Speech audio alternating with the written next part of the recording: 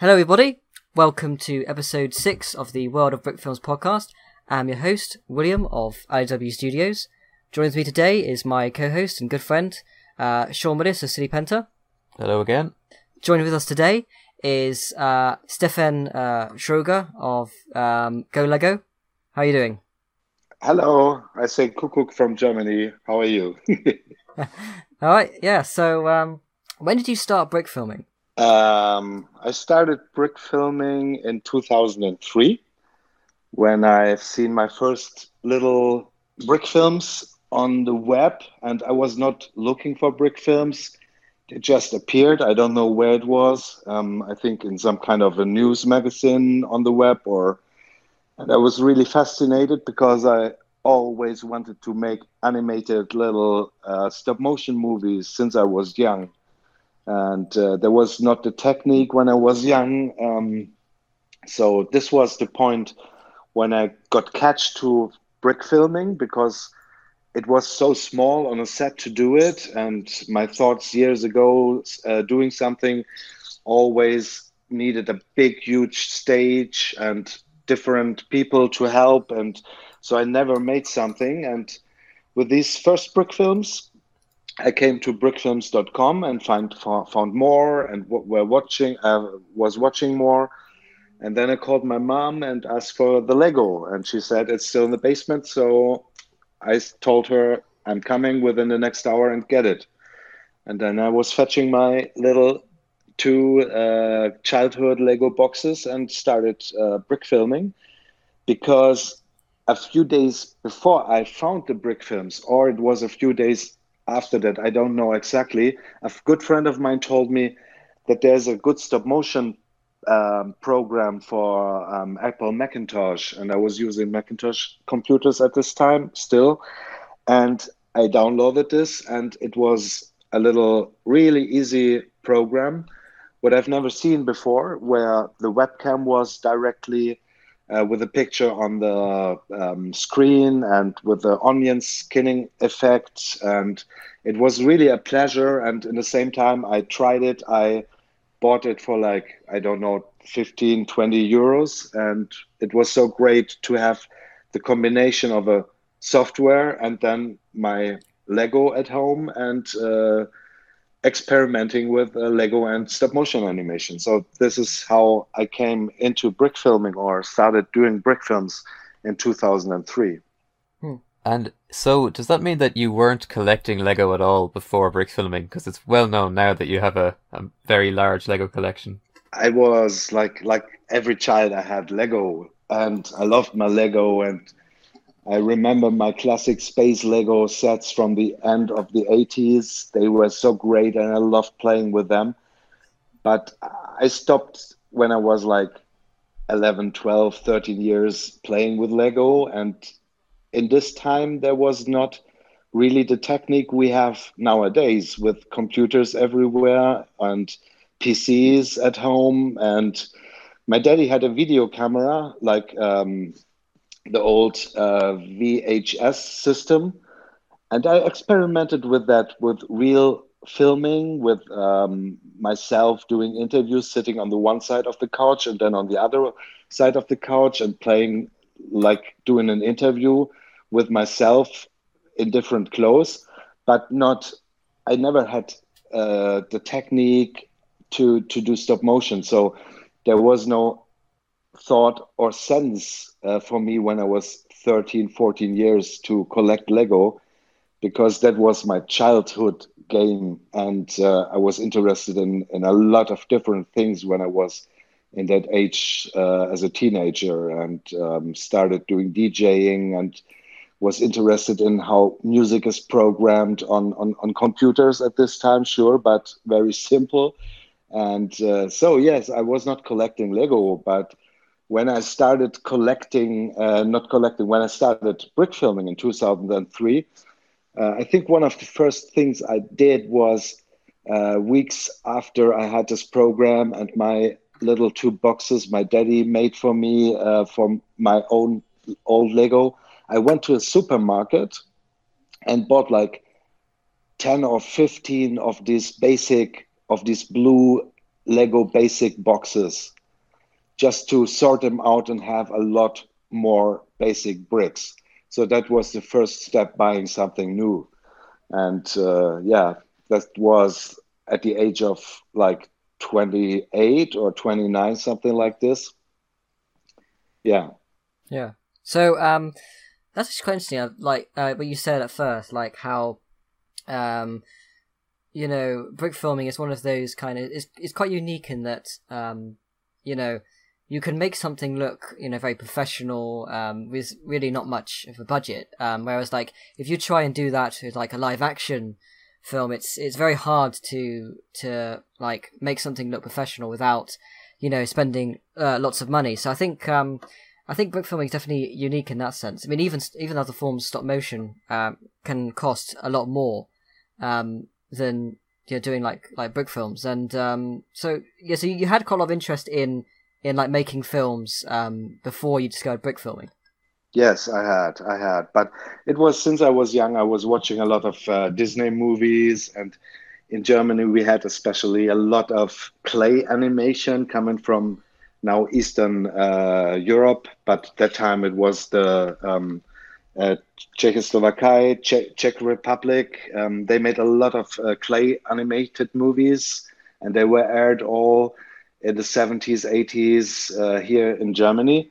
And I knew all the time how this is made, but I never had the technique to do something. And I really loved the Muppets and the Muppet Show when I was young. And I also thought when I was 25 or 26, what about doing some kind of puppet movies? But there's the same problem. You need a big, huge loft and a big stage and a lot of people helping you and cameraman and whatever.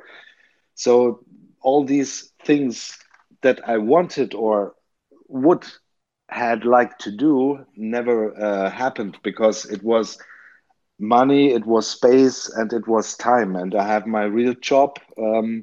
So there was never the chance to do something like I wanted. And then the little Lego world came, and it was really neat. And especially you all know, or everyone who tried out stop motion with Lego knows that it is so easy, because the stats help you a lot to find your place when something gets wrong, or the things are fixed, and you can build everything. You don't have to buy to build something out of wood, and that's just for this one movie, and the next time it's waste, and you have to build something else from wood and whatever, and you can change your set to everything. So this is really a clever idea for going into film, and trying out film, and get it really fast done to make props and all the backdrops with houses and all that stuff. And especially for young people, it's so easy to get into it,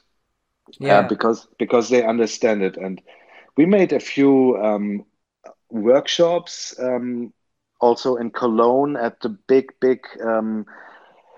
Lego Fan Welt. It's a really big convention, and one of the huge space is from adult fans showing their stuff, and the other side of the big hall is from Lego.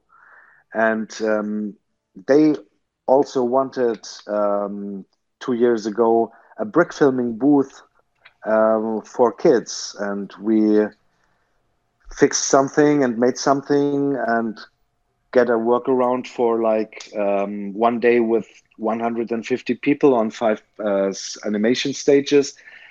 And I always thought during the concept, I need like 5 or 10 minutes explaining these little filmmakers what they have to do. And mostly in like 30 seconds, they were done. If you just tell them, you click here, you make a picture, then you move a little bit, then you make a picture, then you move, check, and then they start. The only problem at the end for most of them was the timing, because they moved too much, and then they asked, how can we make it slower? And then we told them, if you do it slower, it will do not look better. So you have to animate in smaller steps. And even this then mostly was understandable for them. But it's so easy for kids to just have fun and play their stories and even save their stories if they just recorded this little thing and have a little brick film and Yeah. go maybe deeper into everything and go into audio, go into cutting, editing, and all that stuff. So I think it's a great thing. Absolutely. And I think as well, it's like one of those kind of things where in your childhood, most people would have had Lego. So you've already got that there with you. So, you want to start brick filming, you've already got the resources. And even if it's only, a small amount of Lego, it's, relatively affordable to go ahead and just buy the amount you need to make your film. And I think it's very easy to get into it. I mean, it may not be, it's as difficult as pretty much any other form of film to actually learn how to improve and, hone your skills. But it's one of the easiest forms to actually get started and, and to, gradually grow, I think. Especially for stop motion. Yeah. Yeah. You don't need a specialized puppet, but it's fun to watch those compilations of animations made at workshops, at conventions, and you get to see that, people's first ever experiments and just like the creativity with no outside influence from films they've seen on YouTube or anything. Yeah, absolutely. And the most clips made were car accidents. That's true. Actually, there's always a lot of random violence. Yeah, but it's like so crazy if you see how proud the kids are if they see their little movie later and the things are moving like magic. So yeah, it's the oldest filming technique, stop motion animation, and as, although we are so modern with like everything is connected on the web and I make one click and I'm on the other side of the world with my video, it's still good that this handcrafted thing is so important because you really create something and not just sitting in front of a computer and clicking around and something happens. What is also cool, but I really like the part of creating something with my hands. And also if you move the objects, you get the soul through your hands into the object, and especially using the hands is so important. And for me, sometimes, because mostly in my job I have to use my hands and my right mouse finger to click, and not my hands, my head and my right mouse finger. And so yeah, sometimes it's really some kind of opposite just to create something with the hands. And filming and stop motion animation is a really perfect thing. No matter if you just build puppets or wooden stuff or with Lego. So it's the hand thing, and yeah, doing something with your hands. Yeah. Yeah, and of course building Lego is a big part of that as well. Yeah, it combines different stuff we boys like, isn't it? It's like modeling, building models, it's like playing around, it's like doing stuff with computers. So it's perfect for us. It's I don't know. There's so many, so less girls doing brick films. There are a few, but it's a boys thing, I think. Yeah, that's. I mean, obviously there are some, but yeah, it's heavily skewed one way. All right. Yeah, yeah. I don't know why this is. I made films a few years with my girlfriend, this time, and she really liked to build and to put flowers everywhere and to make it look great and good and thinking about the story. But she was not so interested in the technical stuff. What is no problem, but I see in a lot of movies when I work together with people that you get more influence from other people or more ideas, or that you be faster. And yeah, I did both. I did a lot of movies on my own. What could be fun, and especially if you have some pressure on your necks, like a film festival. And I also did movies with people in collaboration, either on the web, what is not so perfect, but it works or can work, and with people being in the same room and doing something. And it was always a little bit more fun doing movies with people together instead of sitting on your own the whole night. Yeah. Yeah, I haven't done it so often, but it is a great experience and it's always very memorable. And also I feel like working with another person, you have to push yourself because you want to impress them. You know, if you're going to combine your work, you want to think that your work will hold up alongside theirs. So you can end up being better than your usual films. Yeah, but the problem is if the other guy then is not that good, then it is a break in the movie, always switching from one scene to another. Yeah, I mean, I think one thing that you have to kind of learn if you're like used to everything being your decisions and you choose what to do. If you're suddenly having to work with other people, you've got to learn how to accept that there are ideas that they're going to come up with that you may not necessarily have come up with yourself. So, you have to make it so it's not just your vision.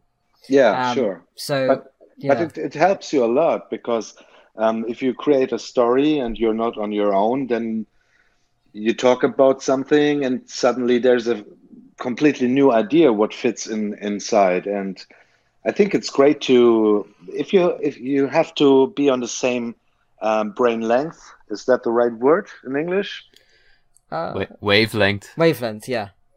And then it's perfect. Well, I think it's kind of like what I find, especially with the sort of smaller, the shorter contests like with the SAC and Brawl, which is actually currently going on. I like to have I like to be able to talk to someone about it.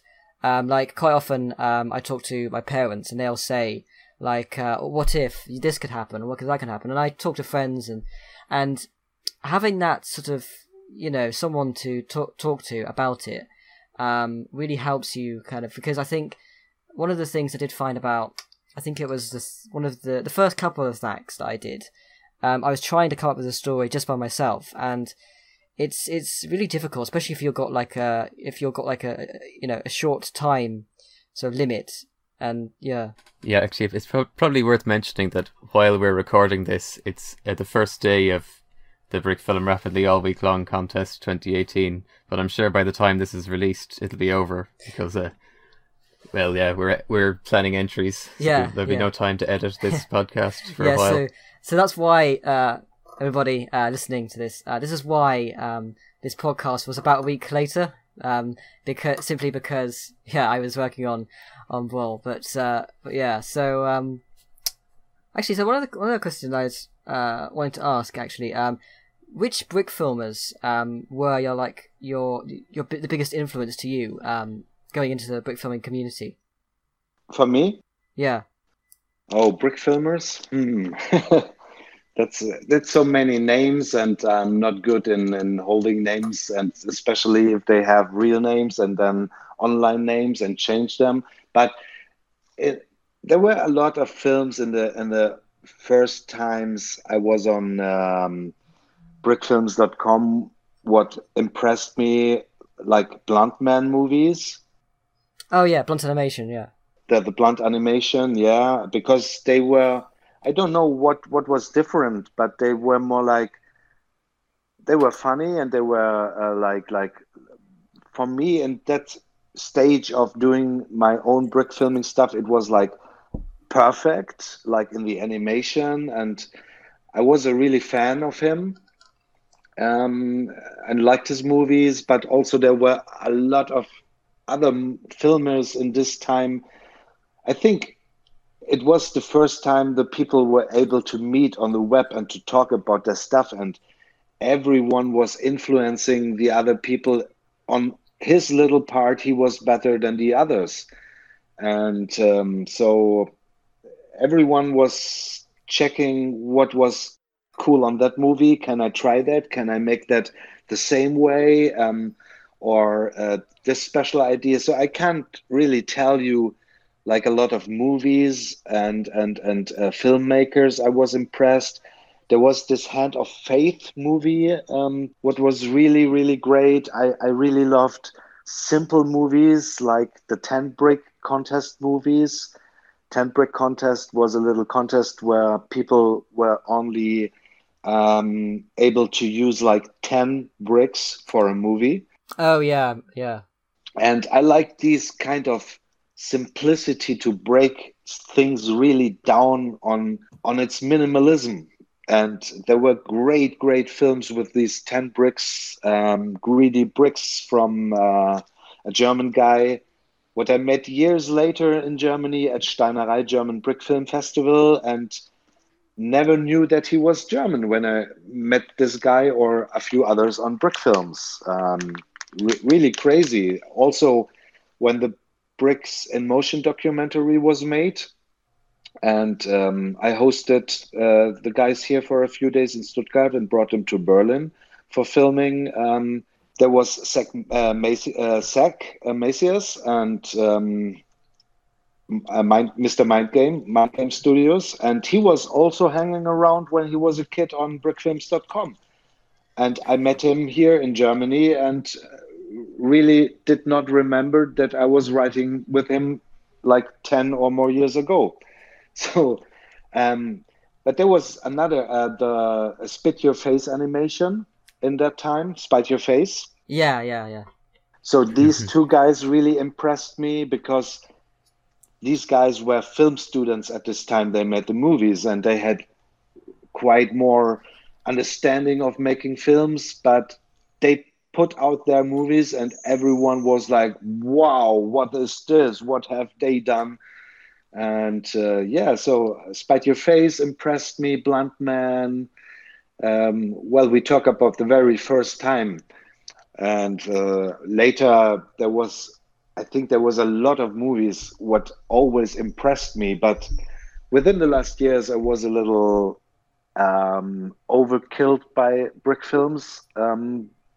And so I'm not watching so many brick films at the moment anymore. There must be a really highlight that I really like, and I'm a little tired of moving minifigs around and seeing brick films just with minifigs and Star Wars and lightsabers and all that. So yeah, I like special things like the sheep film from Epsilon Studio. What is like, I think it's like 2 or 3 years old now. It's only 1 year old. It's actually from last year. Yeah, last year. Yeah, and this is a new highlight for me because there's something new. It's just bricks again, and these bricks, they tell me a story, and these bricks, they make a face. Okay, they now have this little one round plates with eyes on, but this is for me the wow effect. If I see such things and think to myself, why was it not me to have this idea? Yeah. But I mean, like, I pretty much love anything that Studio Epsilon does. I think he's one of the most creative storytellers around at the moment, I think, because like sheep, you see that and straight away you know it's something special, you know. Like I remember, I probably actually one of the first people to actually saw it because I saw it just as it was released on YouTube. Yeah. And you know that was a really kind of you could start straight away. This is a special film. I think it's one of the best ones that I saw from last year. Definitely.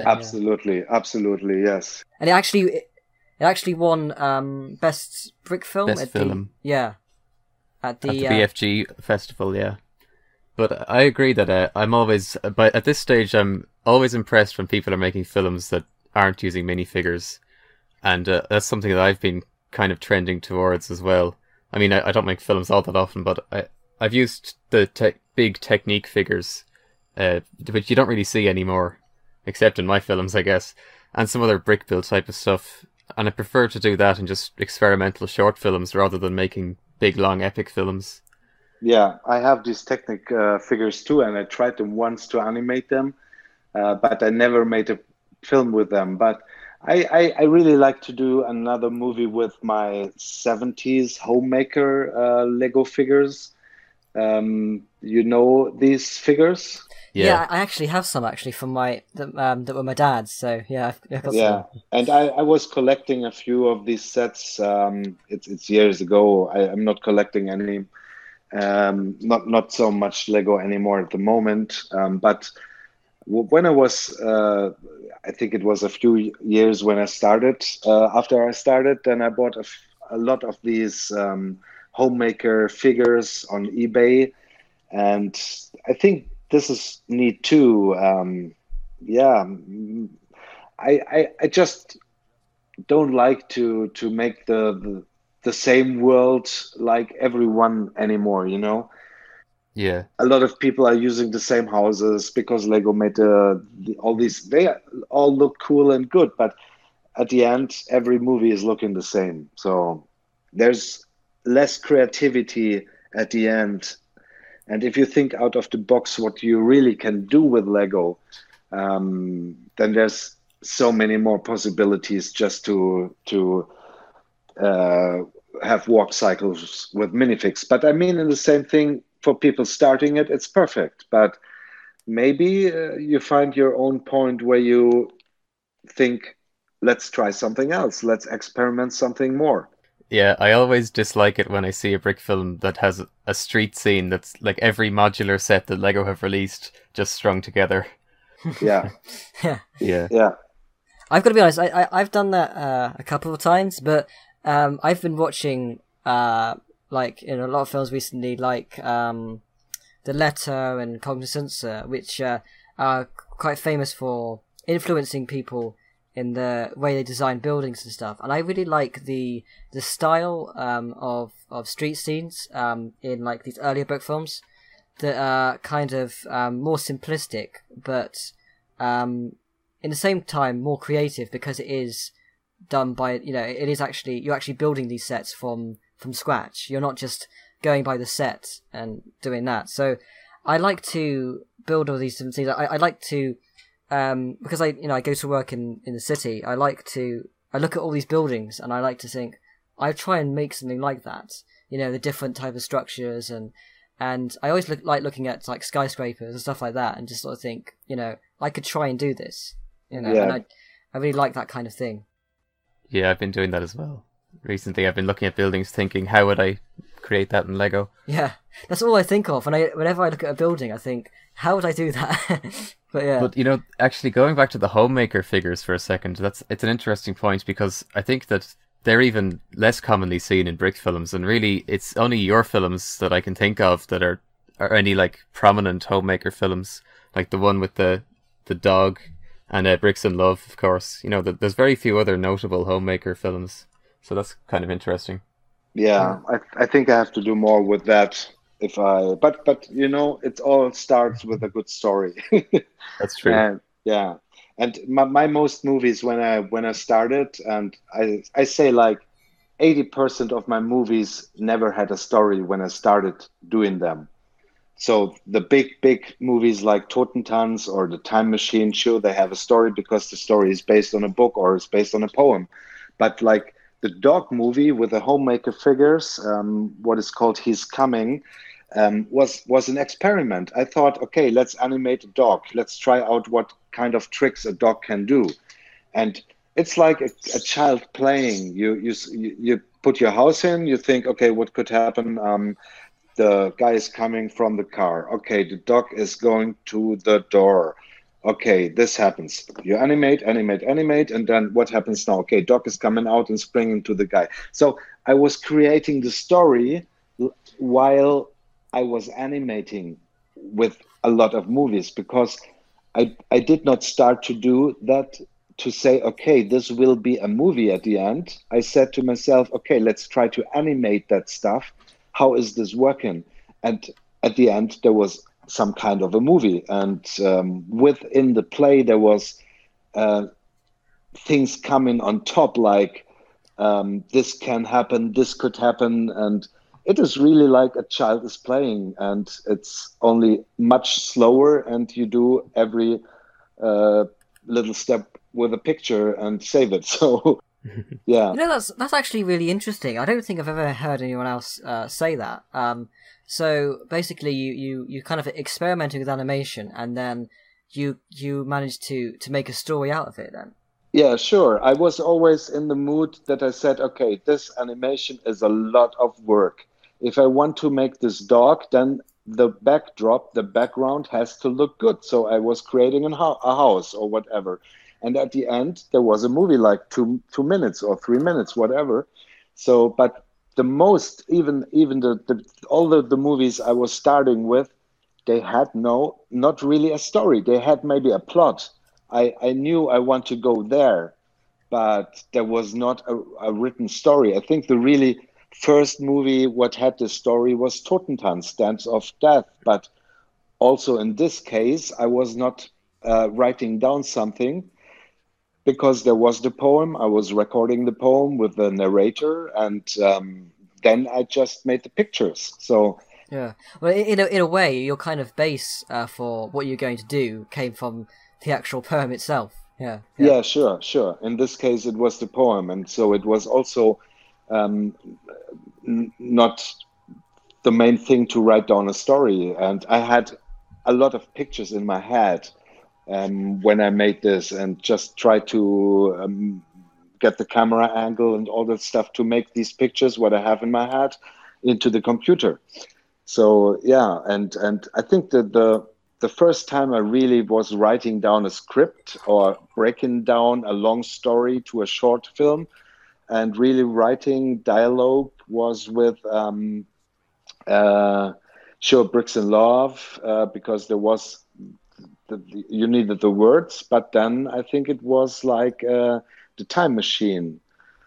Yeah, and within the last years, you want to be better, and that's the main problem. You can't just do, if you made good movies the last years, or you are convinced from your own point of view that they are good, then you want to do a better movie the next time. And I think this makes it more hard to make a next movie sometimes, because it always has to be some kind of, not a better thing, but the same standard or whatever. And then you go deeper in this and deeper in that, and the story has to be perfect and whatever. So it makes it more and more complicated to make movies. Sometimes I wish I just could walk down and start my camera and say, okay, let's try animation. And suddenly there's another story. Yeah, it's very true. I think that's one of the things that, I think pretty much is a case of everybody, is that, as time goes by, you start to have less time to do things because you've got your work and all that kind of stuff. But also, the time you do spend on animation is longer simply because you're constantly trying to be better than what you did in the past. And you set such a high standard for yourself that it becomes very hard to even do a second of animation. Even if it is just someone walking, it becomes much harder because you're wanting to be as good as possible. Yeah, it takes you more and more time to do the next movie then. Yeah. Yeah. Yeah, you can see that in the filmographies of all long-term brick filmers. And in the same time, you lose a lot of YouTube followers. That's also true. So you're making these masterpieces and they're getting much less views. Yeah. Sure. Yeah. Well, it's like Macias, some of his films 8 years ago would get millions of views. Was it Stranger Than Fishing got more than that's got over 1 million views. Yeah, 1 million.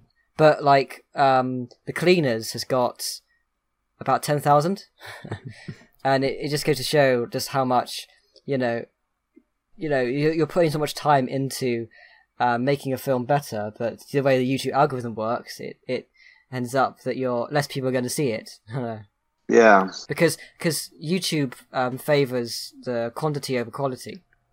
Well, just to talk about Stranger Than Fishing just for a second, that's actually really well made film. It's at a really high standard already. By that point, the animation's great, but also the storyline and the fact that it has no spoken words. It's all heavily geared towards what would become popular. I mean, not intentionally, but it works towards what becomes popular on YouTube more so than The Cleaners. I think, yeah, I like Stranger Than Fishing, actually, from a story perspective, the way that like the simplicity of the story actually is very similar to something like Michael Hickok's, or something that's actually very popular now. Sort of like proto Hickok's. Yeah, or obviously, it's done in a very much more like artistic way, in the way that it's the way it's shot, the way it's executed. But from a story standpoint, it is actually quite similar to something like that. Yeah. I can't talk with you guys at the moment because I think I would need to see it again. Yeah, well, I think that's just kind of off topic just for a second. Yeah. Okay. We got to steer it back. Yeah, actually, so one of the things I wanted to ask you was because a lot of your films are inspired by, or in actual cases are actually based on like poems and literature and stuff like that. Would you say that those kind of things one of the things that really sort of inspired you the most to get into storytelling in general? Things on the news at the moment. No, I don't know what inspires me. It's sometimes suddenly there's an idea. This is, I can't tell you where inspiration is coming from. Within the last films I made, I tried to put in some social commentary, because things around us going worse and worse in political and in global pollution ways. And I think things what influence me and coming from the news all the times, and they stay in me, and then they suddenly need to go out with maybe a little movie, like putting this stuff in movies, and but I can say in the same time that love could inspire you for a movie, like it was in one or two movies what I made. So I think it's like always some kind of external influence what inspires me then to a movie.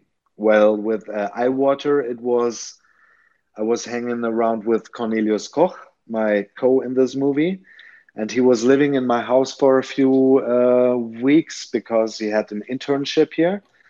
And we said, okay, come on, we do a movie for Steinerei.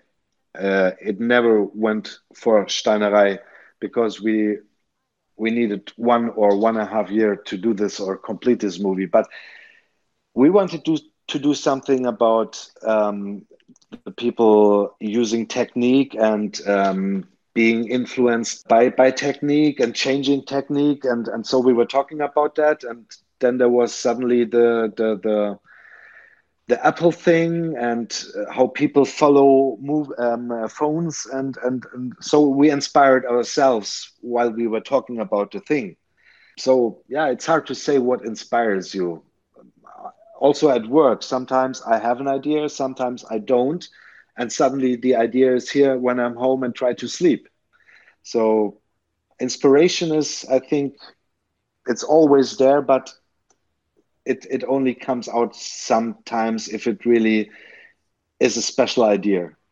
Yeah, it's like you try the time that your idea kind of sparks is kind of that kind of time where you're least expecting it. Yeah, it suddenly comes to you and you think. It's like the news are very a lot of seeds going inside of you, and either if these are good or bad news, the seeds grow to little plants, and at the end you have a big jungle, and you have to make a beautiful English British garden again out of it, and then this is the movie what you make. Yeah. Okay, very, very strange pictures, I tell you at the moment.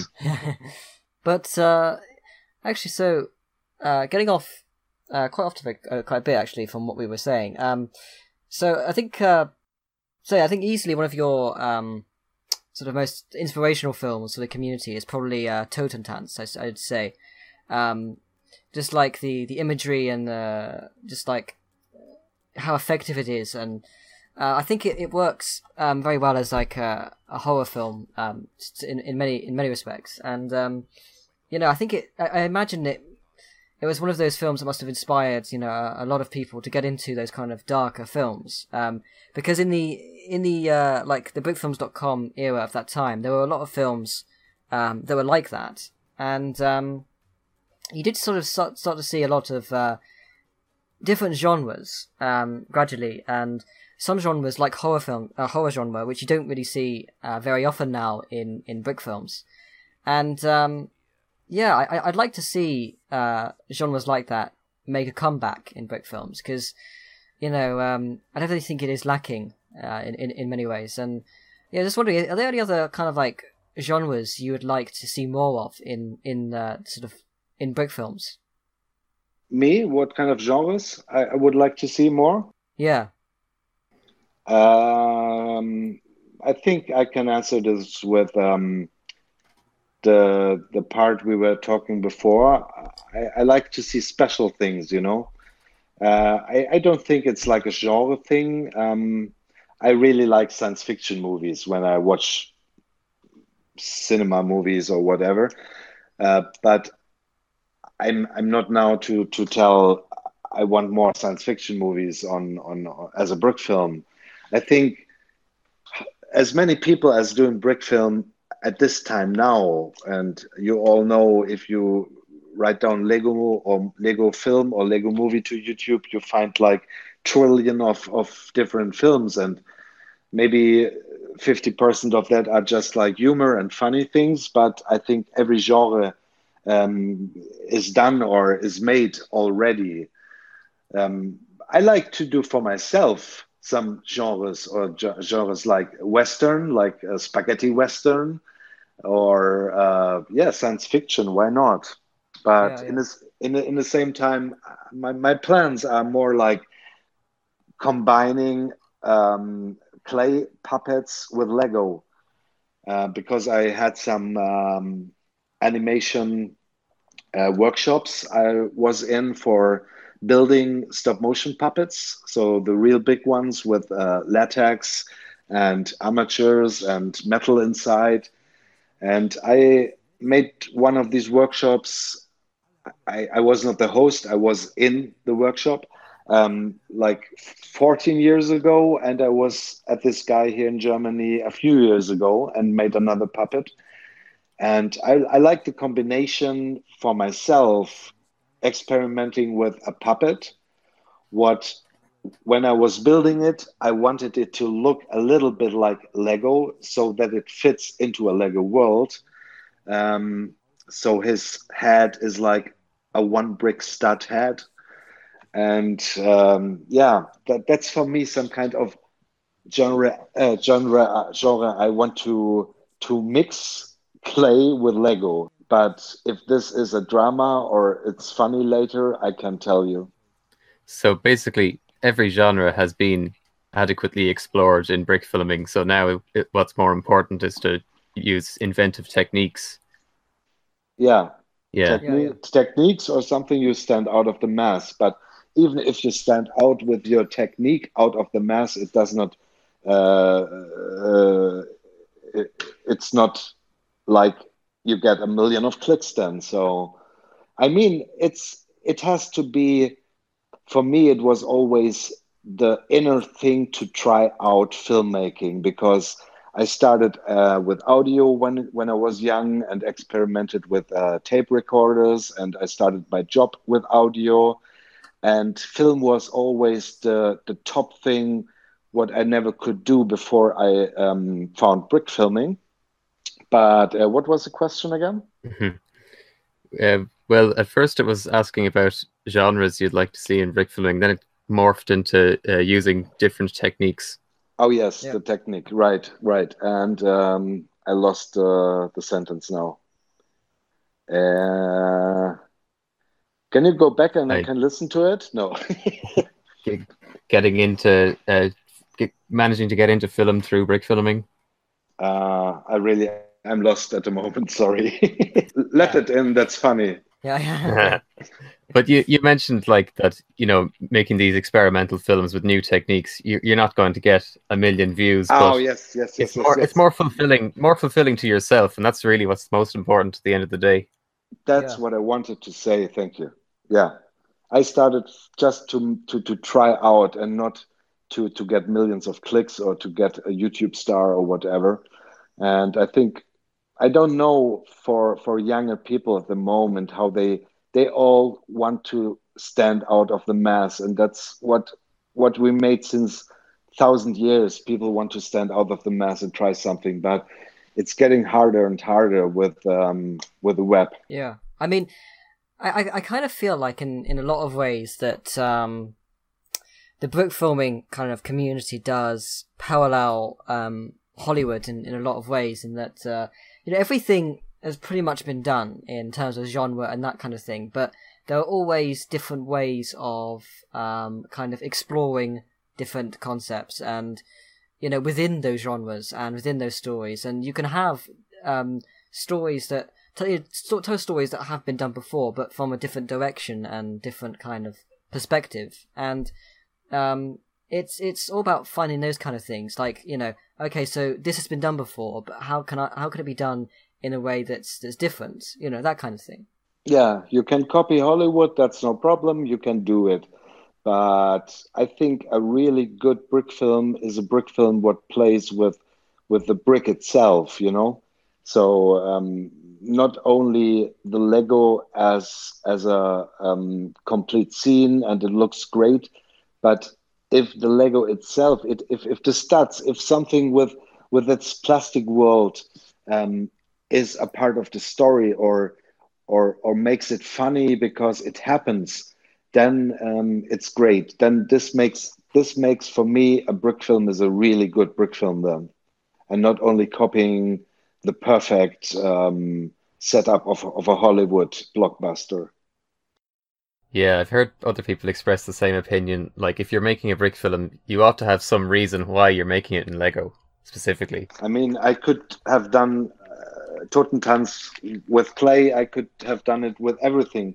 There is no reason to do it with Lego. For me, was the reason at this moment because I had Lego and I had a stop motion program. But sure, if the film itself plays with the material, then it's like perfect and it's fun. Yeah.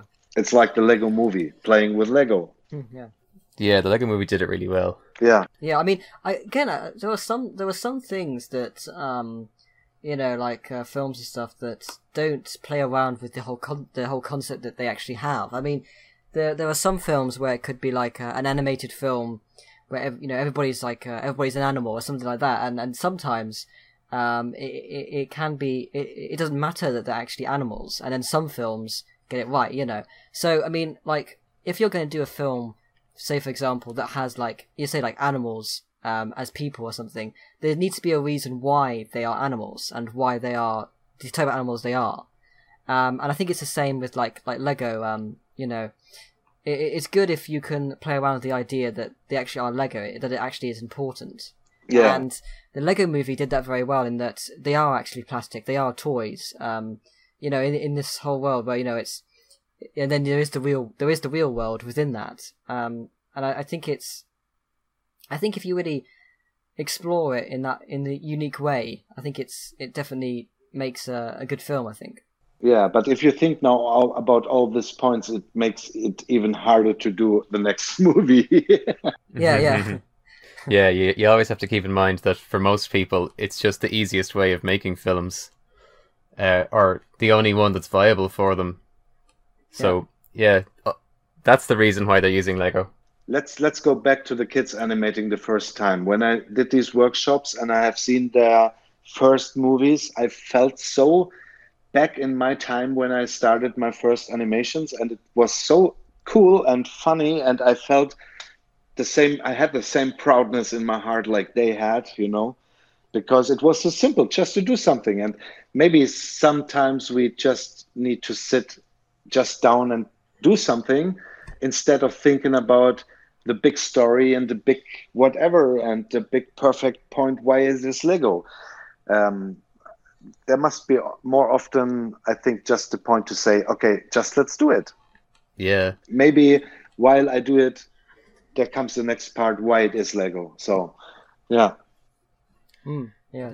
I think I have to go back to my roots. Yeah, sometimes I I sort of have to remind myself, I kind of reflect on the fact that like every brick film, it took a lot of effort and time, and it's in a way it's kind of amazing that each individual brick film exists. Even if it's not particularly good or anything, it's still an undertaking and a lot of effort and commendable. Yeah. Yeah, I think in many ways that a brick film, no matter like its quality or something, it can influence something within a community. It can spark something, and the fact that that exists can influence other people to go into it. And a lot of people could criticize some people like Michael Hickox and stuff, but if he leads people to make their own films, then that is a good thing. That's absolutely, yeah. I know a few people. They started brick filming, and they were like 14 years old, and now they study film. So I know a few guys from the brick films US scene, and I know a few from the German guys, or not a few, but I know one of them, and I think it's great if they started and maybe found their passion with it. So, yeah. Yeah, I think that's true for a lot of the people who were on brickfilms.com. A lot of them are now in film-related areas. Yeah. Yeah, because it's some, I think for a lot of people, it can start off as just some fun to like an extension of your childhood, playing with Lego, and that bit of fun can turn into a real passion if you're with the right people. If you find the right friendships with people, you start to appreciate film in a different way, and that's I definitely feel that way. I think the way I think of film is so different because I've been brick filming, I think. Yeah. Yeah, same here. Yeah. But I never watch movies now and think, oh, this could have done better. Or, real movies.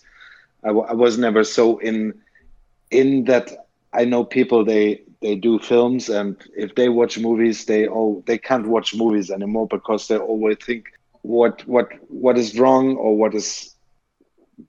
You know what I mean? Yeah. I never was like that. When I watch a movie, then either it catches me and I watch it, or I'm tired after 10 minutes and I sleep. So yeah. If you know too much, you'll spot every tiny error. That's one of the weird things about, like, if there's a film that you really enjoy, you really loved when you were like a kid, when you're younger, and then you go back to it and you can see its flaws. You don't want to see those flaws because of the memories it gives you, and you just try and sort of deny that they actually these flaws exist. Yeah. Like there are lots of films from, like, when from my childhood I look back to, and I can see why people criticize them, but for me, I want to imagine that they are still perfect. Mm-hmm. But yeah. And, yes. And it's very hard. Like, you can watch a film with someone, and someone can really like it, but then you watch it and you can see all these flaws because you're trying to avoid these different things, If I try now to watch movies I really liked when I was young, and I know they had this much magic when I was like a kid, like 5 or 6 years old, or 7, and then you watch them today, then sometimes I think this is not possible anymore to get so deep into it like a child, Yeah. But still, these films, they impressed you, and maybe they had their reason to get you on some kind of a way. Yeah, again, it goes back to that whole idea that anything can really cause inspiration, even if it's a bad brick film or a bad movie, Sure. that could inspire you to go on to do good things. So yeah. But I feel like I'm kind of at the stage where I don't know enough to dislike all films, if you know what I mean, like what you're talking about. I feel like when I was younger, I wouldn't have ever been able to recognize, good cinematography or anything like that. But because of the influence of being in the brick filming community and a community of filmmakers, now I can watch films and enjoy them more because I can think, oh, it's, very nicely laid out shot.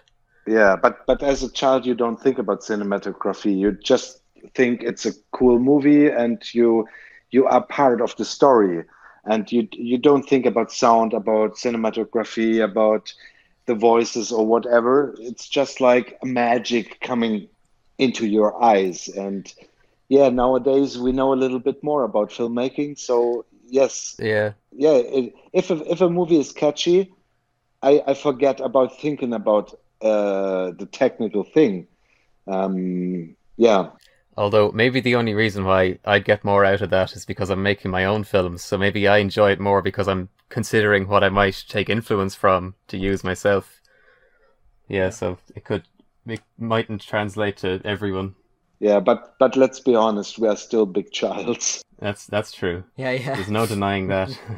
Big children, yeah. We all play with Lego, so Yeah. But I think the scene with adult people playing with Lego is bigger than in the 70s right now, or in the 80s or Absolutely. 90s. Yeah. And even Lego themselves are gearing towards that market heavily now, Yeah. I feel. I think the adults are one of the biggest parts giving them money. well, when I go to Lego store, there's like maybe 5 kids, and then there's like 30 adults. You know. Yeah, and one of them is me. Yeah. Yeah. I was in Cologne. No, in Hamburg. Sorry, in Hamburg there was the last Steinerei, German speaking brick film festival, and it's a long time that I was in a Lego store, but I was in twice to fill that little box with the smallest parts I was able to get. And within the last years, I was only collecting the big Lego houses. And the main problem for me is I like to build, and sometimes I really enjoy to just build from an instruction, because this is like puzzling for a few hours, and your mind is just there, and everything else is gone. But I stopped collecting and buying so much new stuff because I have no more space for it, and I just don't know where to put that stuff. If you just build it, then it stands there. And with the modular houses, that's what I wanted to say when we were talking about the modular houses and filming. I mostly use them now to put them out of focus in the background to make a city look bigger, but not to be in focus and that you see them. But so my collection is still big, but I try not to buy every month like a few more sets from Lego, because there's just no more space to build them and to put them anywhere. Yeah. I have the same problem really. I mean, it's I live in a pretty small house really. And I only just about have enough space to actually animate on my desk. So I've got like loads of Lego sets actually on my desk as I animate, and I've got like I just don't have any room for it. And even though I still buy the Lego, I keep buying the Lego, and I have to. I guess the one thing you can possibly do is rotate sets, so you can put some away, build them back like a couple months later, and just like you'll have some sets for like a couple of months kind of thing. Yeah. Because that's what to be honest, that's probably what I'm going to have to do, because I just don't have the space anymore to keep buying the stuff. I have still little space in my boxes where the basic bricks are, but it's not much. And when I started brick filming, there was a little time, especially with Sandra, when we were together and made films, that we were every weekend on the flea markets around and buying Lego and sorting that and washing it and putting it into the boxes and sorting it. And it was crazy, but especially if you sort that, it's you bought a few things and you sort it, and suddenly it's gone in a few boxes. And first it looks big, and then it looks like nothing, because it's all in different boxes and it's only little parts then. You know what I mean? Yeah. Yeah.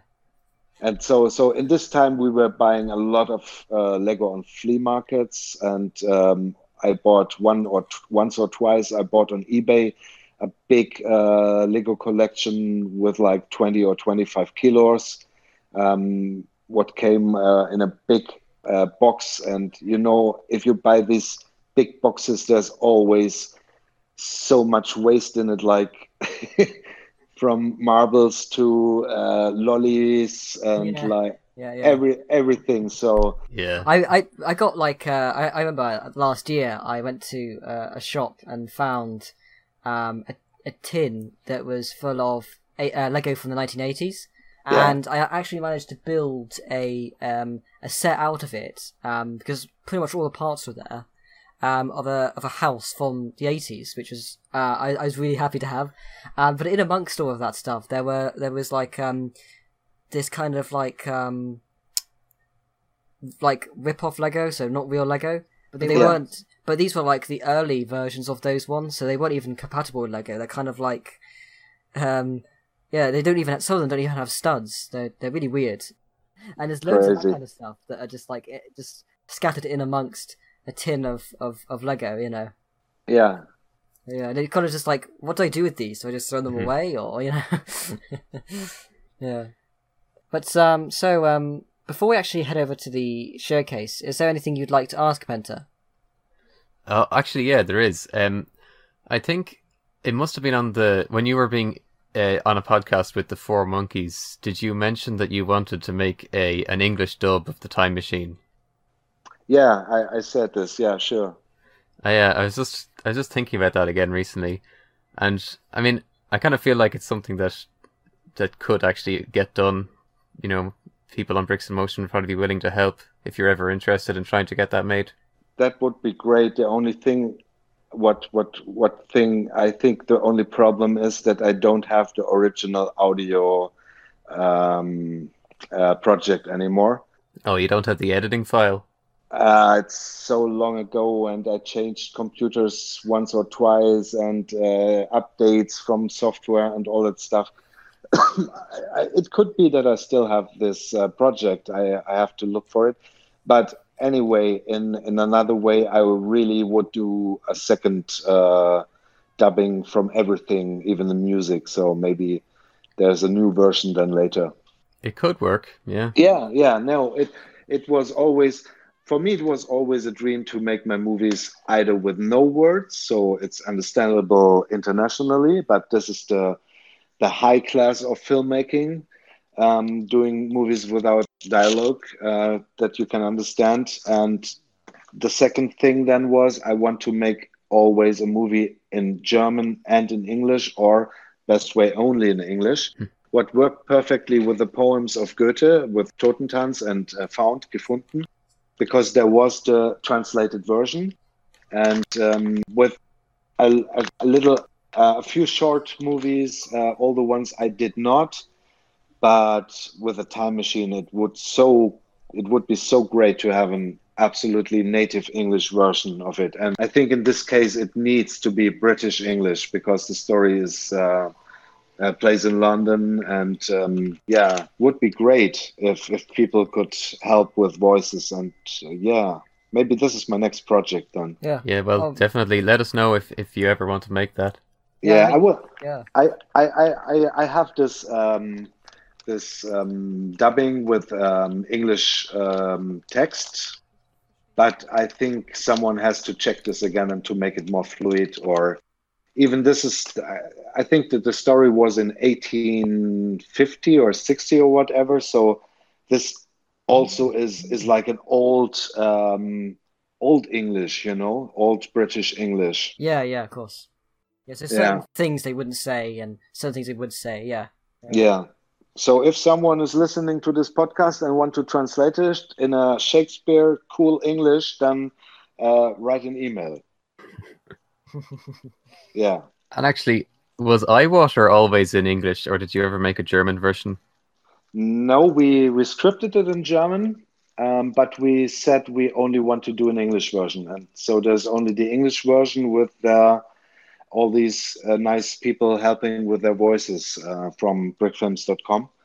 But we scripted in German, and then I tried to translate it in English, and then it's my basic English, and then I have to give it, I think it was like the Four Monkeys and another guy, Robin, who is German, but I think he lived in the States a few years,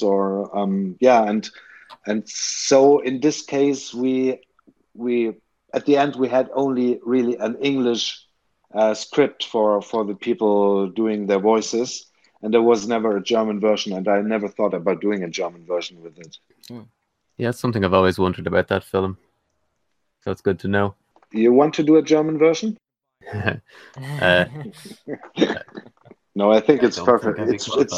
It's perfect in English like it is, because I mean this movie needs dialogue, and I think it's so easy that even people they don't speak perfect English can understand and follow what happens.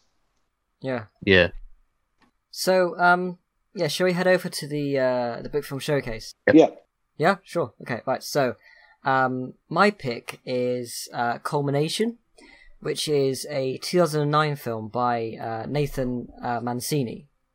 So a shout out to Sebastian Brickfan for on Discord for mentioning this on the chat, because I had never actually heard of this one before it was mentioned. Because I've watched like most of the films that are on the wiki and stuff, but this one managed to sort of flow by me. So I'm really glad that I managed to discover it.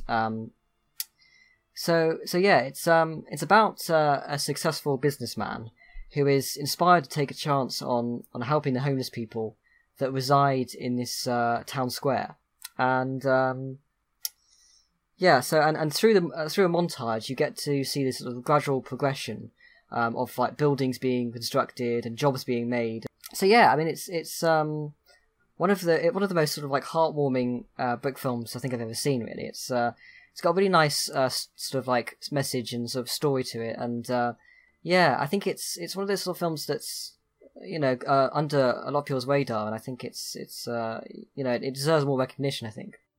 So, yeah, I've seen Culmination the first time when you were sending the link to me before we did the chat for the podcast, and I really like it because it's so simple, and it's one of these movies what works without words.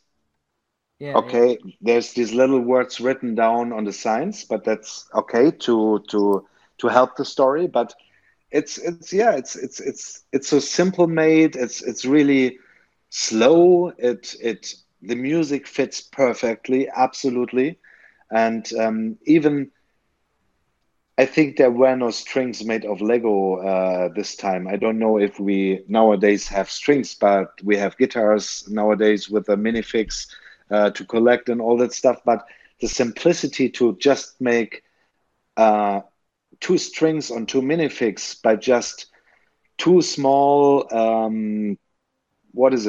plates? Plates. Yeah, with 1, 2, 3 and 1 to 2 studs. And it looks not like a string, but as soon as the music starts and they move their strings, it is perfect, and it's Lego, and it's you don't need to build something out of clay or Fimo. You just can use it, and in this context, it's just perfect. And I was really impressed. I didn't notice that it was from 2009. It had to look from really these old brick films that I've seen the first time when I started to experiment myself with brick films in 2003, because it has this reduced look, and also at the end he's building a big apartment house for all the homeless people, and the light goes on inside, and it's not like there's a little lamp inside the house. No, he changes the windows from black bricks to yellow bricks, and that's such a perfect simulation of light. And I think, yeah, these are special Legoistic animated parts what make films, in my eyes, in this moments, outstanding. I think definitely there's a lot of brick filmers that like to have very detailed sets and that kind of stuff, but there's a real charm to films like Culmination that have sort of simplistic but really kind of charming look to them. And I think the creativity of just how simplistic it is, but how effective it is really quite interesting. I definitely like that look of the black bricks going to yellow bricks. It's something that I've actually sort of experimented with myself, because there are those sort of things you can get now, like brick stuff lights, which a lot of people talk about, where the tiny micro thin like wires that you can put into sets and stuff. But if you can't afford that kind of thing, just having like yellow bricks to simulate light, like a light being on at night, that adds quite a lot to it, and it adds even a little bit of charm, I think. Yeah, it goes just back to the basics, Yeah, I think there's a lot of charm lost now that Lego have a prop for basically everything, like the guitars and the microphones and mobile phones, and everything now has an actual official Lego piece that people use. And I mean, obviously it looks good in films nowadays, but I really like the creativity when people had to come up with their own inventions to represent like a violin in this film with the two plates. Yeah, absolutely. When I made DJ Bricks. Yeah. Yeah, it was also just an experiment for doing a little music clip on a track a friend of mine made. And I remember when I was posting this on brickfilms.com, someone wrote about the speakers when the bass is coming out and makes boom, boom, boom.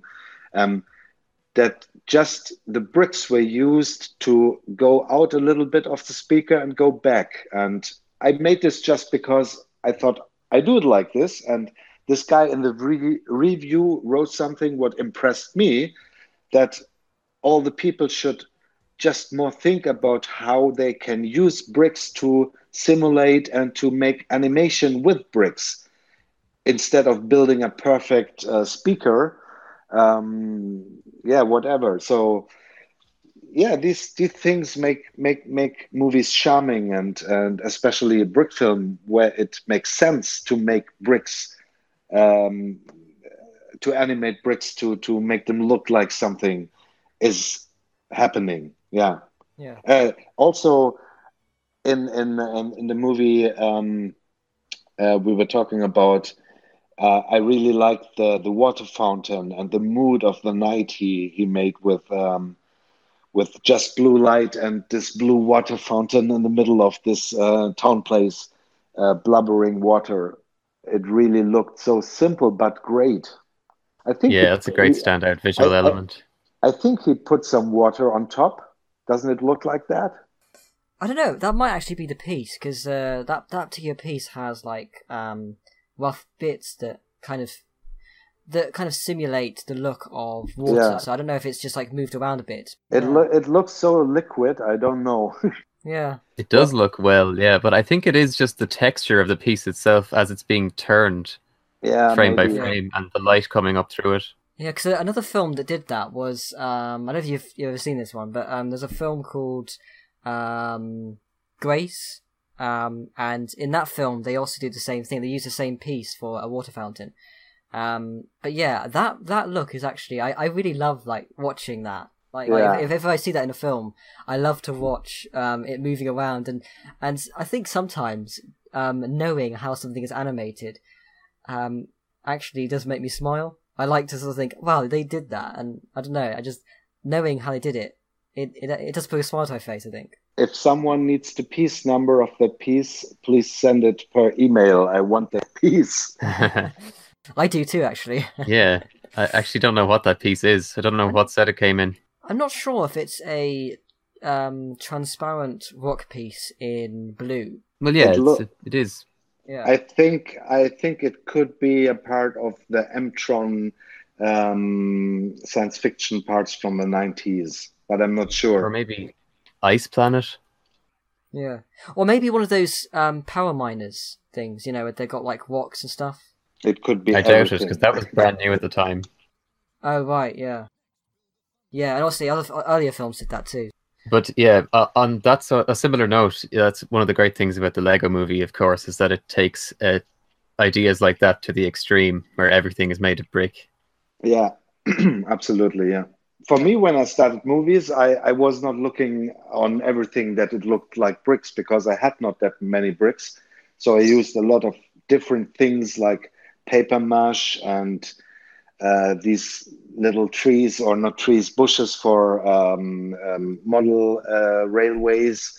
But nowadays, I would also try to make everything out of Lego to give it the real look. But in the first time, I was not thinking about that for myself. So I used everything like sand and whatever was laying around. Yeah. I look back at my old films now and I see some green screen effects, and I just think, why didn't I just do it for real? Why didn't I just get a few bricks and actually film it? Yeah. Yeah. But yeah, so Penta, what was your pick? I decided to pick Zero Gravity Rebellion because when we were talking with Zach Macias, we were talking about The Letter extensively, and I feel like The Letter has always lived on as a well-known classic, and it became popular on YouTube in about 2007 when somebody else re-uploaded it. So it's been well known for a long time, and Zero Gravity Rebellion is the other film by the same guy, and it was also very influential in its time, and it has similar enough set design to The Letter and scenarios and all that sort of thing. But it's a great film that's worth a watch, and it's shorter as well, so it's an easy, quick watch. And I think that it's actually still impressive. It was clearly very influential on the use of masking in brick films, and I think that it's actually impressive the small movements that he managed to get out of the hoverboard when it's just idling. What year is that movie from? 2003. 2003. Wow. Yeah. For this year, it's really one of these outstanding movies. I think it could be that I've seen it, but I forgot it, and I've seen it a few hours ago again. And yeah, I think if this is really a movie from 2003, the animation is really smooth in the beginning, although it looks like it's overlaying a little bit. I don't know what kind of effect it is, but it really has this swinging animation, and it looks very soft and smooth, and even the flying and the chroma keying is quite perfect for this time. So the guy who has done this movie, I think it was not his first movie he did. It definitely is one of the most technically sound brick films of 2003. It's much smoother and nicer looking in general. Yeah. I think he, as a brick filmer, was one of the really kind of breaking points of that kind of era. He really sort of ups the game of the quality of brick films, and the visual look, the special effects and all that kind of stuff. It really and set design. Yeah. I think it sparked the dawn of a new age, I think, for brick filmers. A game changer? Yeah, a game changer for sure. Yeah, it's a good way of putting it. And yeah, you can definitely see that. Yeah, he was very important because he's, we're still talking about him after all these years, and he only really made 2 films. Okay. So that just goes to show, if you can make 2 films and they both come out in the same year, and people still remember you this many years later, clearly the influence was huge. Yeah, I mean, in the end, I think like the Letter is one of the films we've talked about most regularly on the podcast, actually. So yeah, just goes to show how much influence comes into play, really. With Yeah. No, it's really it's perfect made, and it's short, it's funny. I also like these stopped scenes when he's falling down and he just hangs in the air, and the picture stops for a few seconds. What happens quite a few times before too.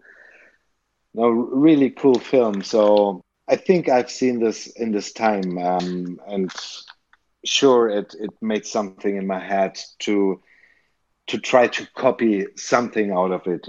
Yeah. But this happened with, I think this happened with nearly every movie I was watching in the first times I was watching brick films. I imagine you probably would have seen this one at the time. Yes, I guess so. Yeah. Because it was a big one. Yeah. And it won a contest on brickfilms.com at the time. No, great movie, absolutely.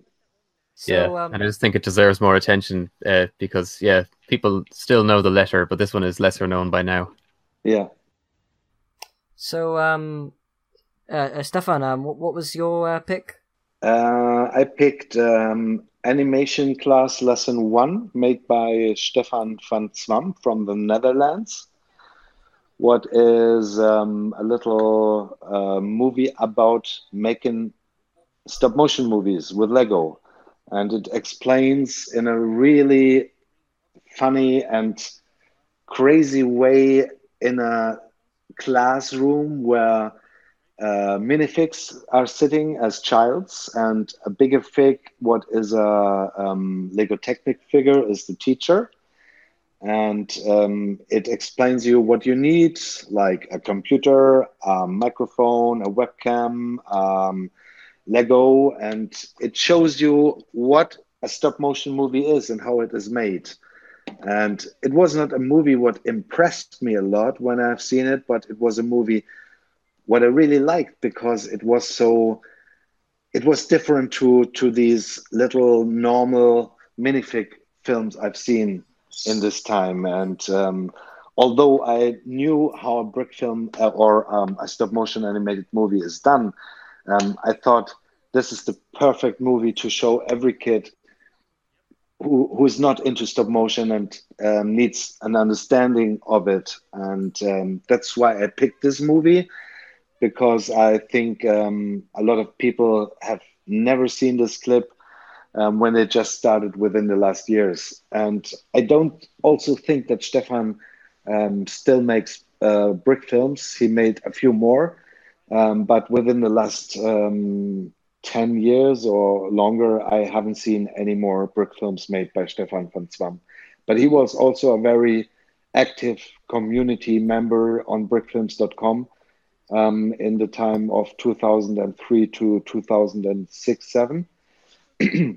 And I met him once at Steinerei, and he also had an entry, but I can't remember what it was.